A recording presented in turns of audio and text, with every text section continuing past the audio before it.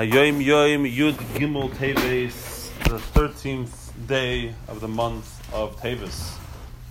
Says the Rebbe, Kishemamidim panos, Niskabtzim hachafeitzim ba'or, ki or mamshich, lichtigkeit tzitzu.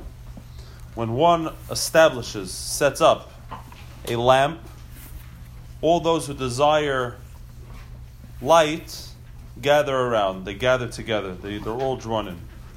Because light draws in. He says in Yiddish, translates lichtigkeit, which means illumination, tzitzu, it attracts, it draws in. This is actually from a letter that the previous Rebbe wrote to the Rebbe, our Rebbe. And the idea is, as the Rebbe used it in letters of himself, it's actually a letter from the Friedrich Rebbe to someone, where tells them that, our Rebbe uses it, that he tells them, they say that people aren't interested in hearing Chazor of Chassidus, the repetition of the learning of Chassidus. So he says, listen, Yilmedu ha'elu ba'atzvam, learn on your own Chassidus properly, Yiskabtzu be'ezus Hashem yizbarech shaimim, and listeners will gather around. Listeners will gather around. And he says, Okay, I don't know. I keep making this mistake. This is from a letter of the Friedrich of the previous Rebbe. He's saying, like I heard from my father, the Rebbe Rashab told him this word, that when you set up a panos, a lamp, people are drawn in, they gather around. And of course, the Rebbe Rashab is the one who established the Chabad Yeshiva, Tevet, and he says, what is a tamim? Neides lahoy, these are candles, these are candle lighters, or lamp lighters, right? So in the olden days, not like nowadays where the electricity lights up the whole city. You used to have lamps all over the city because they didn't want to be in darkness in the olden days also. And you used to have a person whose job it was to go around and light all of the lamps throughout the city. So he says, what's a tamim? What's a tamim? Someone who started in Chabad Yeshiva. What's the accomplishment? These are lamp lighters. They go around lighting lamps. So here, as seemingly as a continuation from that vart, it's more than just a lamp lighter, is that everyone who's illuminated will, by definition, attract people around them. The reality is that people want to be part of something real, something positive, something authentic, right? With true passion, true vitality, an inner sense of peace.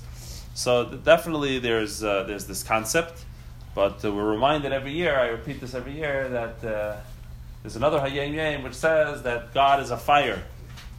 And you have to tell Jews, don't be afraid of fire, come. And even though God's a fire, it says everyone is afraid. So you have to tell them, don't be afraid, come close. So every year I present this contradiction, so to speak, and it's explained to me every year. It's not a contradiction, but I forget the explanation every year. But today's Hayom Yom says that everyone's attracted to fire. Everyone's attracted to light. This is what draws people in. They want to be close. Fire and light. Yeah, but light is light. Well, the question is practically what's the difference. In other words, both of them you're teaching and spreading and learning Chassidus and so on. They're both dealing with fire, and also the lamp. What creates the fire? The illumination. Fire will cost you.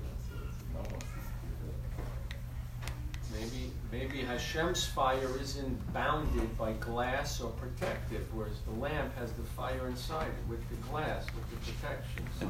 Interesting. We'd have to figure out in Avodah what that means practically, the difference, that there's an element of godliness that people are afraid of, which has no glass, has no limitations, versus this, which is surrounded. The rabbi mentions a different point, that fire it has to consume something. Something has to give for the fire to burn, which means the ego has to be surrendered to a degree. You have to give something away from yourself. It's not going to burn unless it burns something. Fire burns something. So if you have a connection with God, it's going to burn. It's not going to let you can't have your ego exist together with God. Versus light, maybe it doesn't it cost too much to allow yourself to be illuminated by the light. Obviously, this has to be followed. This has a follow-up where you throw yourself into the fire.